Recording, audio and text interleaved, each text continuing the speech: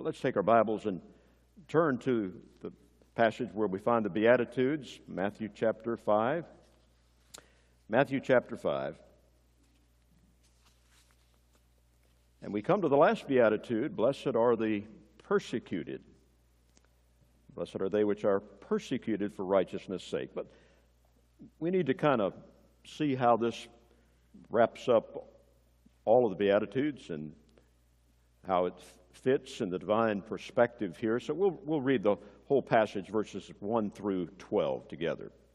I'll read aloud, you read silently. And seeing the multitudes, he, that is Jesus, went up into a mountain, and when he was set or seated, his disciples came unto him.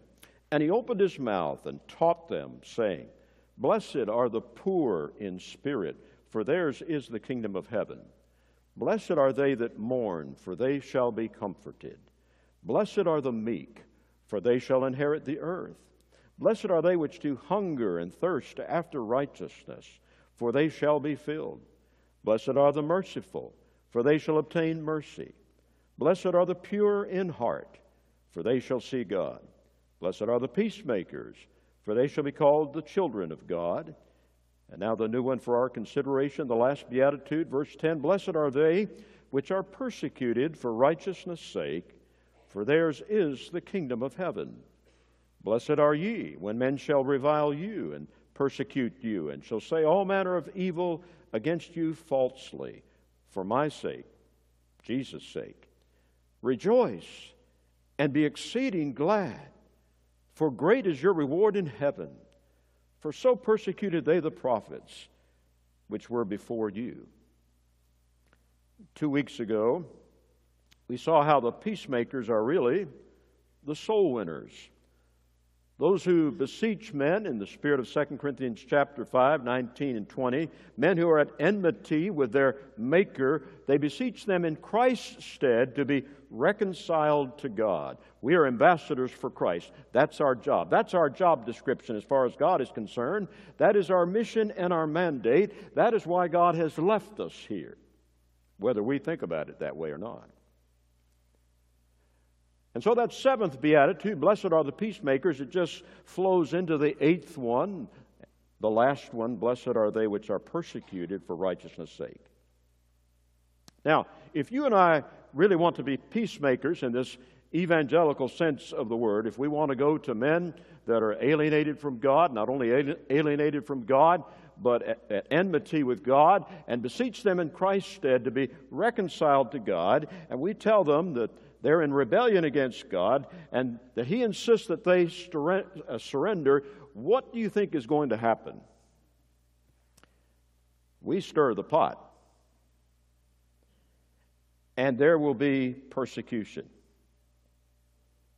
In the book of Proverbs, and I forget the exact reference, I remember this verse, every man will proclaim his own goodness. It's not hard to get that out of somebody usually. But it goes on to say, but a faithful man who can find?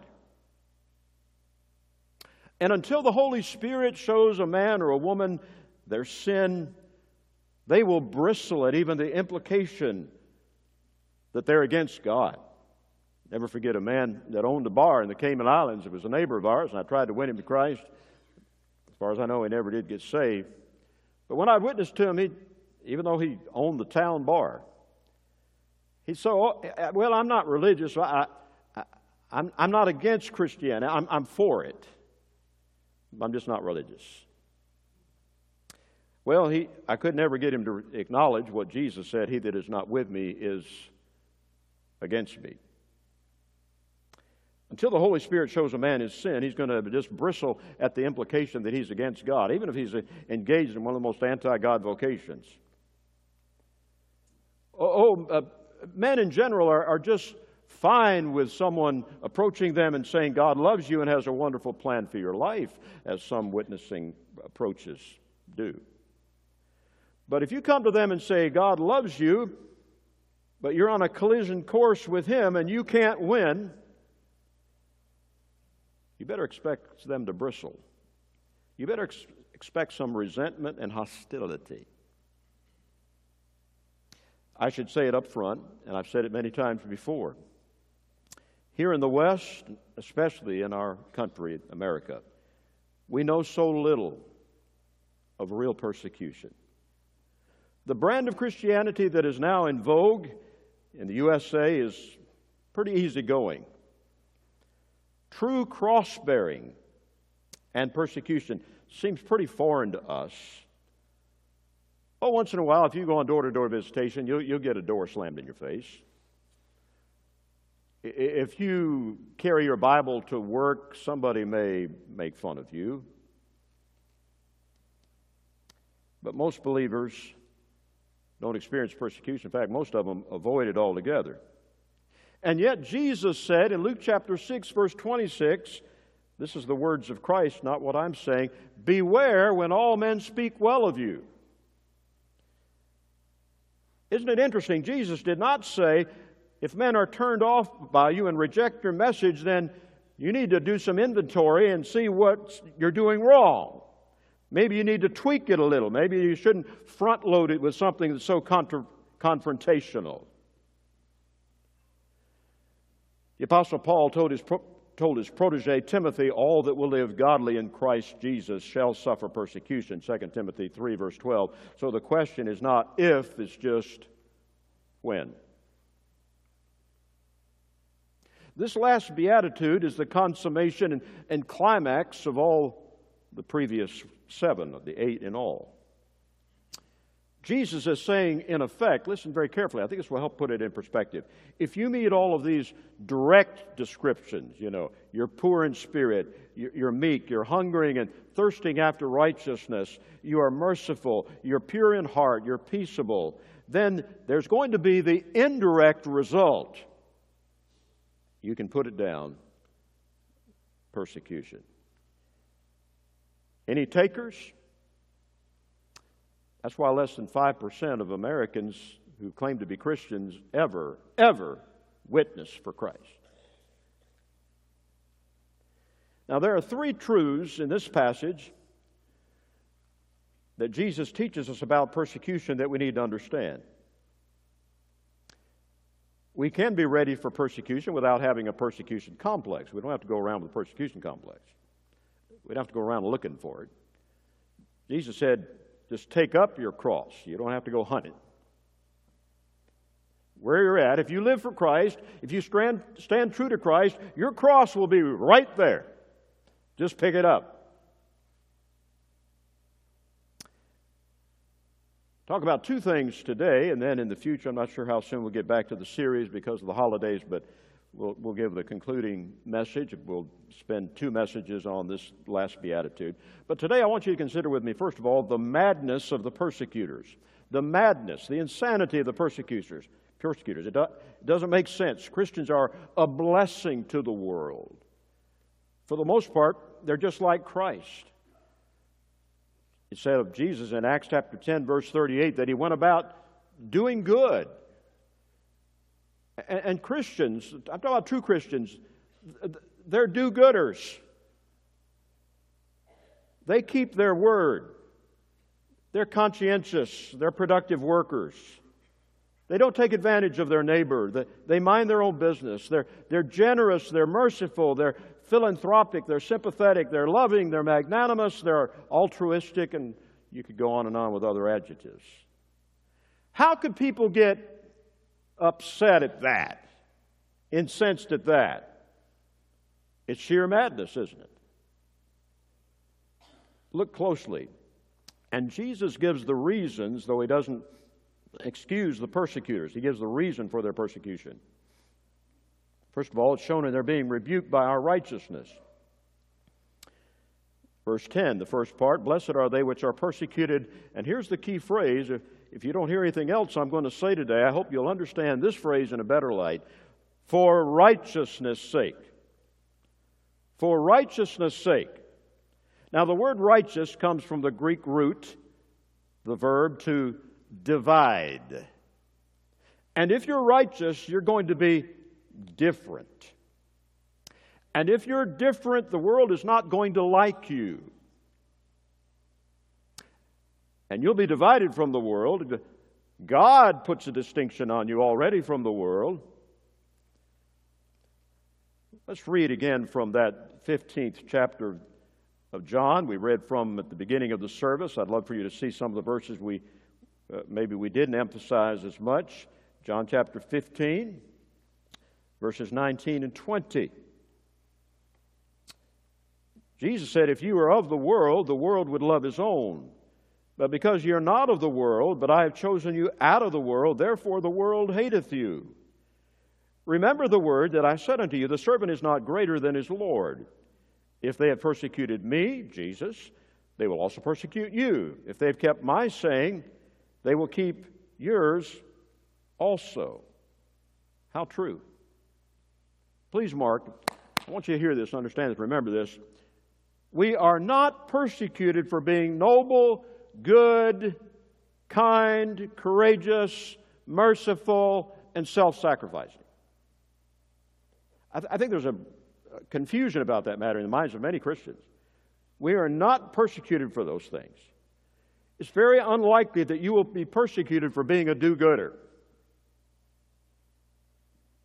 I'm reminded, the name comes to my mind of Pat Tillman. Many of you remember what happened with this great football player. He was the Defensive Player of the Year for Arizona State and College. He signed a good contract, a lucrative NFL career. He was named to the 2000 All-Pro team, got a salary of $3.6 million. But he decided after 9/11, when he saw what the terrorists did to our country, that he was going to drop that, turn his back on that, and enlist in the U.S. Army. He was tragically killed in Afghanistan. At first we thought it was enemy fire, but it proved to be friendly fire. Pat Tillman was a true hero. No one spoke bad about Pat Tillman unless it was the Taliban. No one spoke bad about him in America, and certainly they shouldn't have. I mean, Republicans and Democrats praised him. Even the New York Times said good things about Pat Tillman. Why is that? Pat Tillman was not persecuted for being like Jesus. He was not persecuted for righteousness' sake. Oh, he was noble. He was a hero. He was courageous. He was self-sacrificing. But the world doesn't persecute you for that. Jesus, too, was noble and kind. He went about doing good and healing all that were oppressed of the devil. But he didn't get praise from the Jerusalem Gazette. It had been prophesied of Christ that he would be, we would say it, wouldn't hurt a flea. A bruised reed he would not break. He would not quench smoking flax. But look at how Jesus was treated and what happened to him, both by outright pagans, the Romans of the day, and by the religious leaders of his own nation, the scribes, the Pharisees, the doctors of the law. Did they give him a bronze star or a purple heart? Oh, no, far from it. They had him crucified to a Roman cross. Why? Not because he was good and kind and noble and philanthropic and merciful, but because he was different. And something about Jesus condemned them. And they felt uncomfortable and exposed in his presence. They could not answer him. His wisdom silenced them. His holiness condemned them. His omniscience infuriated them. He could read their minds and then let them know what they were thinking. Beloved, the world will persecute the righteous man or woman, not because they're good, philanthropic, noble, honorable, kind, moral. They will persecute the man or woman because his holy, blameless life is a silent rebuke of their unholiness. And let's face it, we don't have anything in common with the world.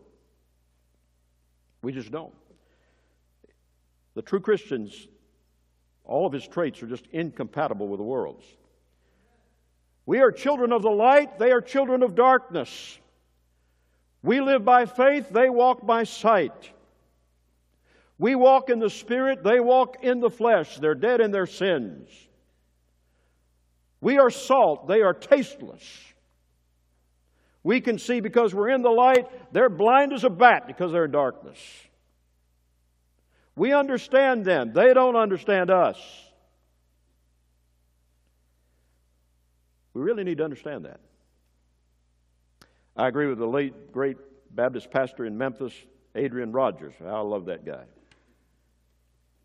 He said this: that which we believe starts at a different source, it follows a different course, and it is headed for a different conclusion. There's a fundamental difference between the true child of God and the child of the devil, the child of the world. Why did Cain hate, persecute, and kill his brother Abel? The Bible says so expressly. It addresses that very question. 1 John 3, verse 12. Here it is.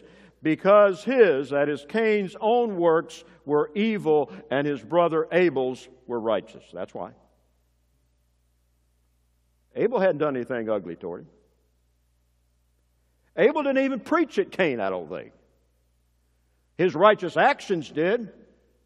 His faith in God, demonstrated by his obedience, was a rebuke to his self-reliant brother. God rewarded Abel. God rejected Cain, and that was all Cain could handle.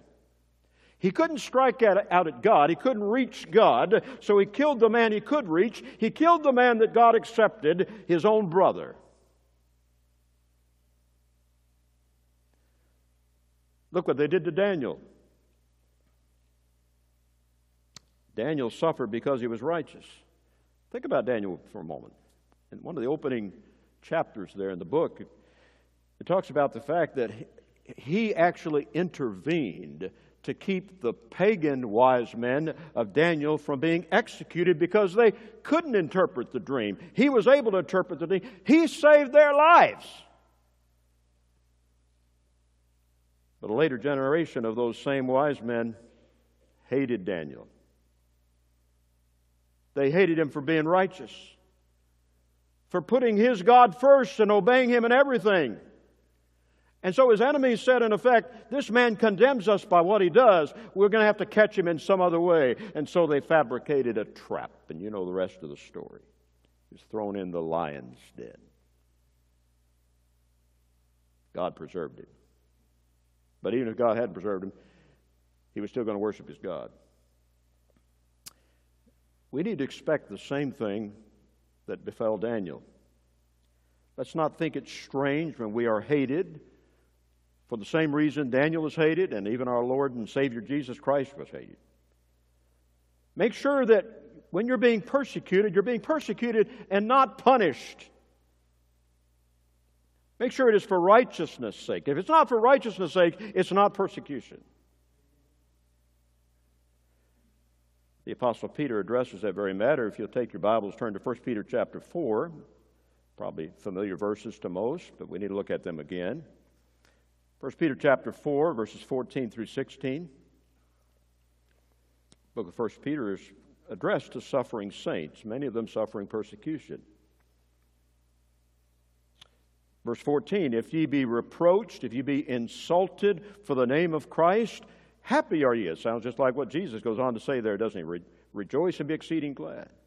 For the Spirit of glory and of God resteth upon you. On their part he is evil spoken of, but on your part he is glorified. But let none of you suffer as a murderer, or as a thief, or as an evildoer, as a busybody in other men's matters. Yet, verse 16, if any man suffer as a Christian, let him not be ashamed, but let him glorify God on this behalf. You can suffer for things less than being a Christian, and you won't get this benediction given to the persecuted. Some people confuse the offense of the cross with just being offensive. That's sad. That's tragic. There's never any excuse to be rude or crude or fanatical or unethical. Please don't hide behind that persecution complex. If your boss reprimands you for witnessing on company time, that's not persecution. If people avoid you for just being plain out obnoxious, and I'll be blunt, maybe you just have a problem with bad breath. Maybe you're not considerate enough of others to use good grooming and personal hygiene, and people avoid you like the plague. You're not being persecuted. Maybe you're ostracized for arguing politics on the job. Maybe even with people that aren't even saved, and they just don't even come around you. That's not persecution. I heard of an evangelist one time, he's in heaven now, but he was ordered off the porch of someone he was witnessing to, and he stayed there long enough to pronounce a string of biblical woes on them, and they called the police on him. I'm sorry, that's not persecution. True persecution is for righteousness' sake. It's the result of a believer's being willing and daring to live out the Beatitudes. The madness of the persecutors. It is shown, secondly, in their reacting to our Redeemer. Brother Brent highlighted this fact already, but Jesus said in verse 11 there of Matthew chapter 5 that this persecution is for His sake. Blessed are ye, verse 11, when men shall revile you and persecute you and shall say all manner of evil against you falsely. The word there means for a lie. For my sake.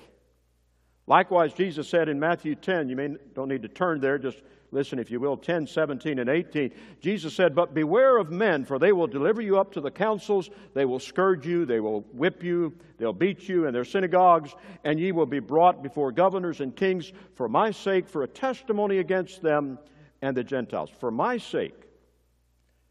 So the world hates Jesus. We've already established that. His righteousness condemned men. His holiness condemned men. The world hates Jesus, and let me remind you, it always has. That's never changed. In the early days of the church, the Romans invented charges against Christians. They accused them of being cannibals because of the terminology they used about observing the Lord's Supper, of eating Jesus' body and drinking His blood. So they accused them of being cannibals. They accused them of having sex orgies at their love feast, though they did not. Christians were accused of setting fire to the city of Rome. They were branded as revolutionaries, and they were cruelly persecuted and many of them executed. The world still hates Jesus. Even the religious world. Even the people that put out nativity sets and hope to cash in on the commercialization of Christmas.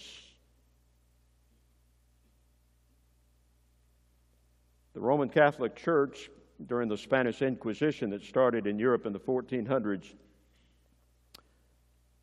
killed many true children of God. The greatest atrocities ever perpetrated in history have been done in the name of religion. The cruelty of some of the Protestant reformers who didn't reform enough and advocated a state church is well documented. They bitterly persecuted our forefathers, the forerunners of Baptists.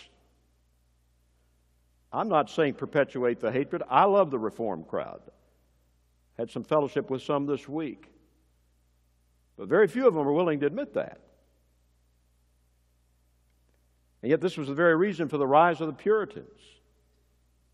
To choose Christ in the early days of the church and even down through the centuries since then in times of persecution, to choose Christ often meant choosing death, maybe by stoning or by being doused with pitch and being set on fire by Nero to light the streets of Rome, or to be wrapped in animal skins and thrown to vicious packs of mad, starved dogs. That really happened. That's not isolated instances.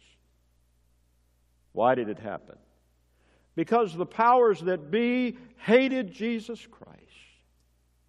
And the servant is not greater than his master, and so the early Christians expected to be treated the same way Jesus was, and they rejoiced that they were counted worthy to suffer for His name. Have we forgotten that? It's really no different today. Oh, the world pays lip service to Christian America. As I said already, even the commercial world, they don't have any problem with the baby Jesus. A little baby doesn't pose any threat. The baby Jesus at Christmas time is good for business. The world loves the miracle-working, philanthropic Jesus. When we go out with our Joseph Project, it's amazing how some people with liberal signs in their yard, they'll still fill a bag to give humanitarian relief to people. And I'm glad they're willing to. It's easy to get worldly people to give to a religious hospital or humanitarian relief to help some starving African nation. But the world hates the Jesus that testifies that its works are evil and exposes them. In verse 22 of the same chapter we've been going back to frequently, John 15, Jesus said, "If I had not come and spoken unto them, they'd not had sin, but now they have no cloak for their sin." That means they're exposed. Jesus came to rip the mask off sin. And that's why the world crucified him and still hates him, and they'll hate us if we follow in his train. He exposed not just the social sins of the day. If he were here in person, he wouldn't just expose the things that the world generally condemns, the drunkenness, domestic abuse, pornography, sexual exploitation. Much of the world pays lip service to that. But Jesus will expose the root sins that are usually disguised. The pride, the self-righteousness, the hatred, the covetousness, the lust. He ripped the mask off. They hated him for it. Please realize that this hatred for Jesus is blind, it's mad, it's irrational. That's why Jesus said there in John 15, verse 25, quoting from the 35th Psalm, "They hated me without a cause." I mean, think about it. The infant Christ is no sooner ushered into the world than within a couple of years, the sword of Herod is brandished to cut him off. And innocent babies and toddlers in and around this little village of Bethlehem are slaughtered just to try to get Jesus. When he begins his public ministry at the age of 30 in his hometown of Nazareth that was despised. Even his hometown people were offended in him as he stood in his synagogue. You can still see the base of that synagogue over in Nazareth today. And the scroll was brought to him, and it was opened up to Isaiah 61, where he said, "The Spirit of the Lord has anointed me to preach the gospel." And then he folded up the scroll, handed it to the attendant, and he said, "This day this scripture is fulfilled in your ears." And they didn't like it. They drove him out to the precipice of a hill. You can still see that hill. And they tried to push him off where it would have been certain death on the rocks far below, but it wasn't his time, and he avoided their presence. According to John chapter 10, the Jews tried to stone him at point-blank range. And it wasn't just the leaders that felt this way. All classes of society hated him. Oh yeah, for a time the common people heard him gladly, the Bible says. But then they came together, they joined their leaders in coming to Pilate and clamoring for Jesus' blood. The same crowd that said, hail him at his triumphal entry, said, nail him by the end of the week. I wonder, do we really understand that the disciple is not greater than his master, nor the servant above his Lord? Are we willing to do, as the writer to the Hebrews says at the end of the book, are we willing to go unto him outside the camp, bearing his reproach? Not our own for being rude or crude or obnoxious, but bearing Jesus' reproach. It's so easy to do just the opposite. It's so easy to just play it safe and hide. To just go along with the world to get along. To not make any waves. You can easily avoid persecution. You can just live and let live, and it'll cost you nothing. And it'll be worth nothing. You can just be quiet about your faith. You can just laugh when the world laughs, and you can be entertained by the same raunchy stuff they watch, and you can drink your alcohol at the same Christmas party like they do, and you can wear the same immodest fashions. There's no stigma there. You can steer clear of any confrontations. You can practice the art of compromise. You can peacefully coexist with sin. On and on I could go. That's considered even a virtue. That's the new tolerance. And it's the popular way of practicing religion.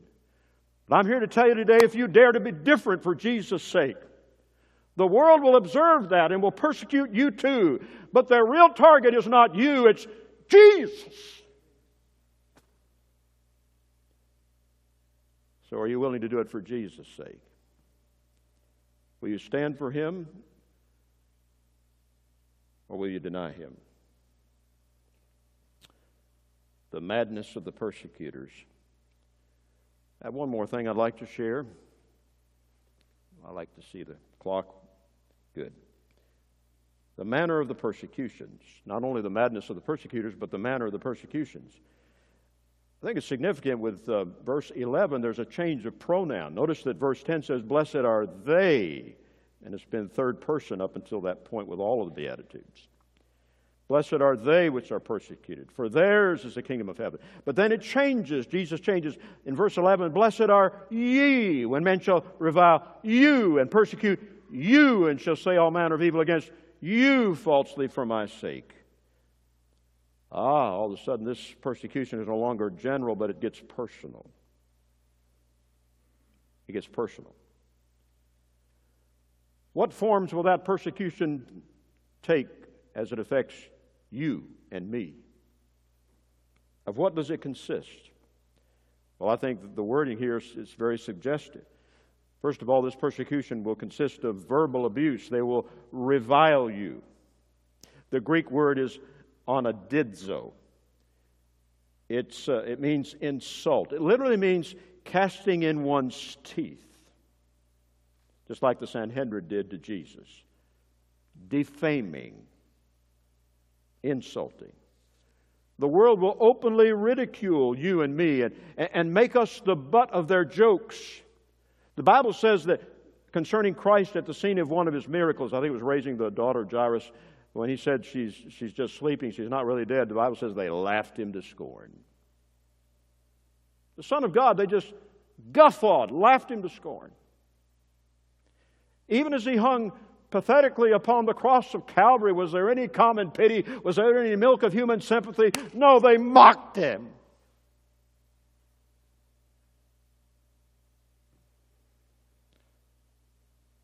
You think that's going to happen to us? Will we be able to take it? Or will we be offended in Him? And like those disciples in John chapter 6, walk no more with Him. And He turns to the 12 and He says, will ye also go away? I want to remind you, we're not insulated celebrities. It's not beneath our dignity to be treated like Jesus was. The Apostle Paul, the elite, noble, erudite Pharisee that he was willing to be reckoned, as he told the Corinthians who were so proud, he says, you need to be willing to be reckoned, I am to be reckoned the filth and offscouring of all things. You've heard me say it before, ladies. That means you're willing to be regarded just like the stuff you scrape off the skillet into the garbage can. God uses the foolish things of this world to confound the wise. He uses the things that are weak to confound the things that are strong and powerful. He uses things that are despised, things that are not. They're just nondescript to bring to naught the things that are. Are we willing to be one of those things?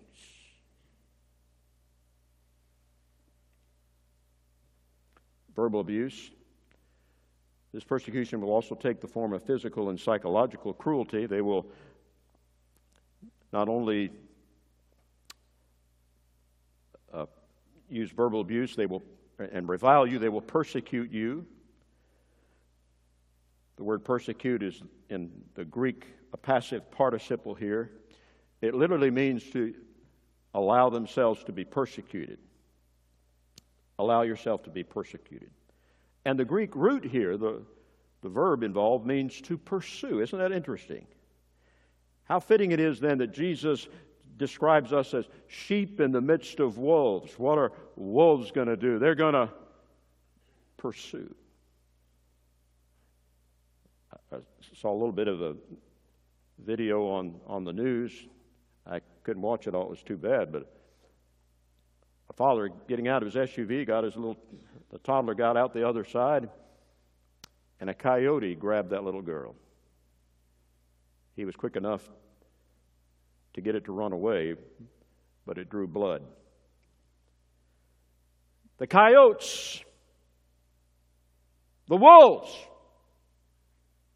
will pursue us, the sheep. Like barracudas in the ocean, they're drawn to the blood in the water. And most of us have not yet resisted unto blood, as the writer to the Hebrews talks about, chapter 12. But the time may come when we will, just like many who have died for their faith in China. It's estimated 100 million Christians in China, and there's so many who've been persecuted for the Lord. There's so many unregistered churches there, and in other countries like in Sudan, where believers have been sold into slavery for as little as $15 a head. Last year, the year 2021, do you realize 6,000 believers are known to have been martyred for their faith around the world? 80% of them came from one country. It wasn't Afghanistan. It wasn't North Korea. It was Nigeria, which has 98 million professing believers. The next two on the list were Afghanistan and North Korea. Oh, you say that could never happen in America. Are you sure? The countries of North Africa, where the Muslim imam howls and the call to prayer for the Muslims is, and where Christians better not go as missionaries or they'll be persecuted, was once ablaze with gospel light.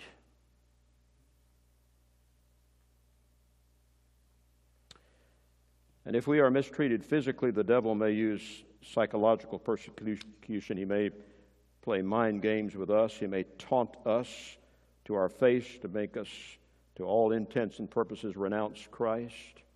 We will be pursued. The root word there of persecuted. The world will be on our trail to see how we react. So how will we react? When the persecution gets stepped up, and it's just a matter of when, not if, will we sell out to the world? Will we cave to the culture?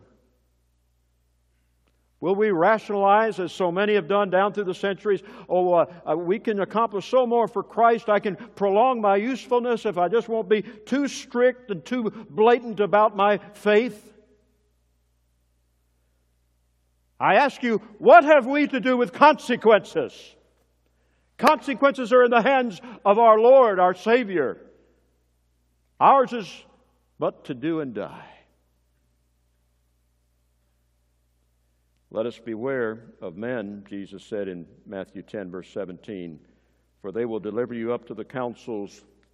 They will scourge you in their synagogues.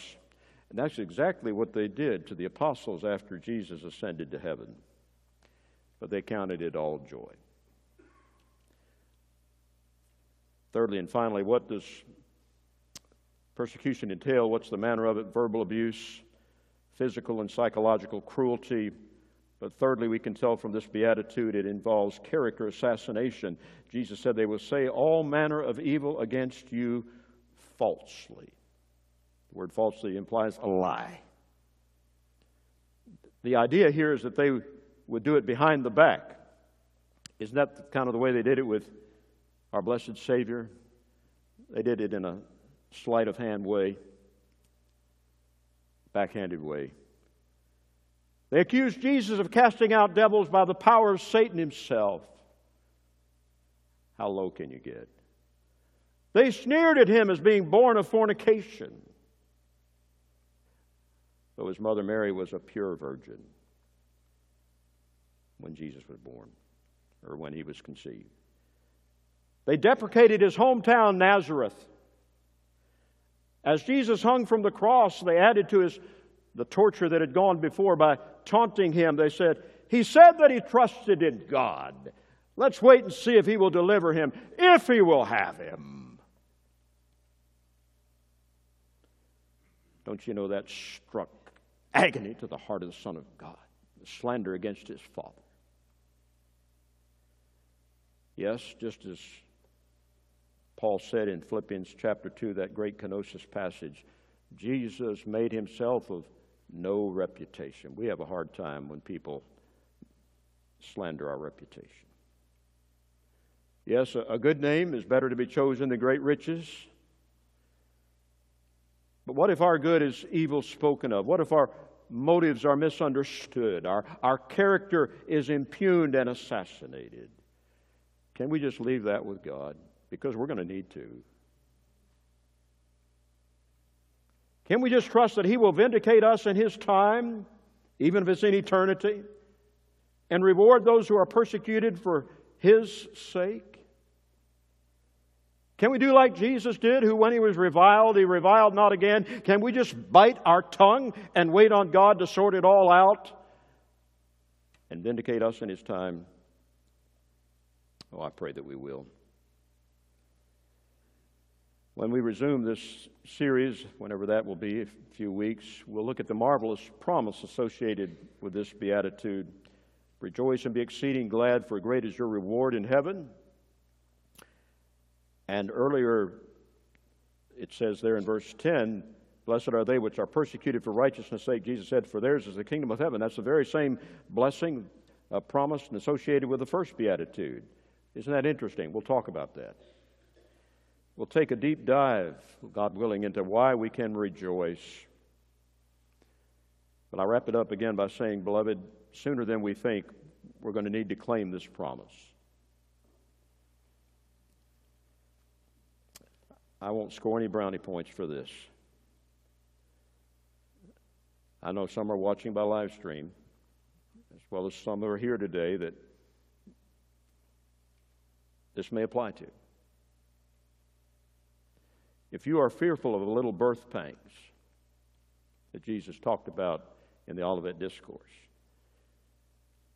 I'll be even blunter. If COVID makes you quit the house of God for good, how will you cope when travail and distress of nations comes upon you? Do you really think you will stand true for Christ then? As Ezekiel said, if the footmen tire you, what will the horsemen do? Suffering is a privilege. There's the gift of suffering. Paul tenderly told the suffering Philippians, for unto you it is given in the behalf of Christ, not only to believe on him, but also to suffer for his sake. Suffering is a gift from God. Don't waste it. You and I are witnessing the loudest when we suffer in true meekness. Let's just make sure that when we are called upon to suffer persecution, we do it without complaining. We do it without bitterness. And we do it without a spirit of retaliation toward the persecutors. Let's make sure that when we suffer, we are suffering for righteousness' sake. And then if we do, some will be induced to want the Jesus we have. They'll be compelled to confess, as I told that story about a missionary years ago in Africa who buried his wife, and he was so far away that he couldn't even take her to have her to a funeral home, have her embalmed. He just had to bury her within 24 hours, hollowed out a tree, dug a hole, covered it with banana leaves, put her in the ground. He'd been discouraged in his attempts to reach the natives. They just wouldn't open up to the gospel. To his surprise, the very next morning, they were knocking at his door, awakening him at an early hour. And they said, Mr. Missionary, we want to hear more about your Jesus. We knew that he was good enough for you to live by, but now we know he's good enough to die by.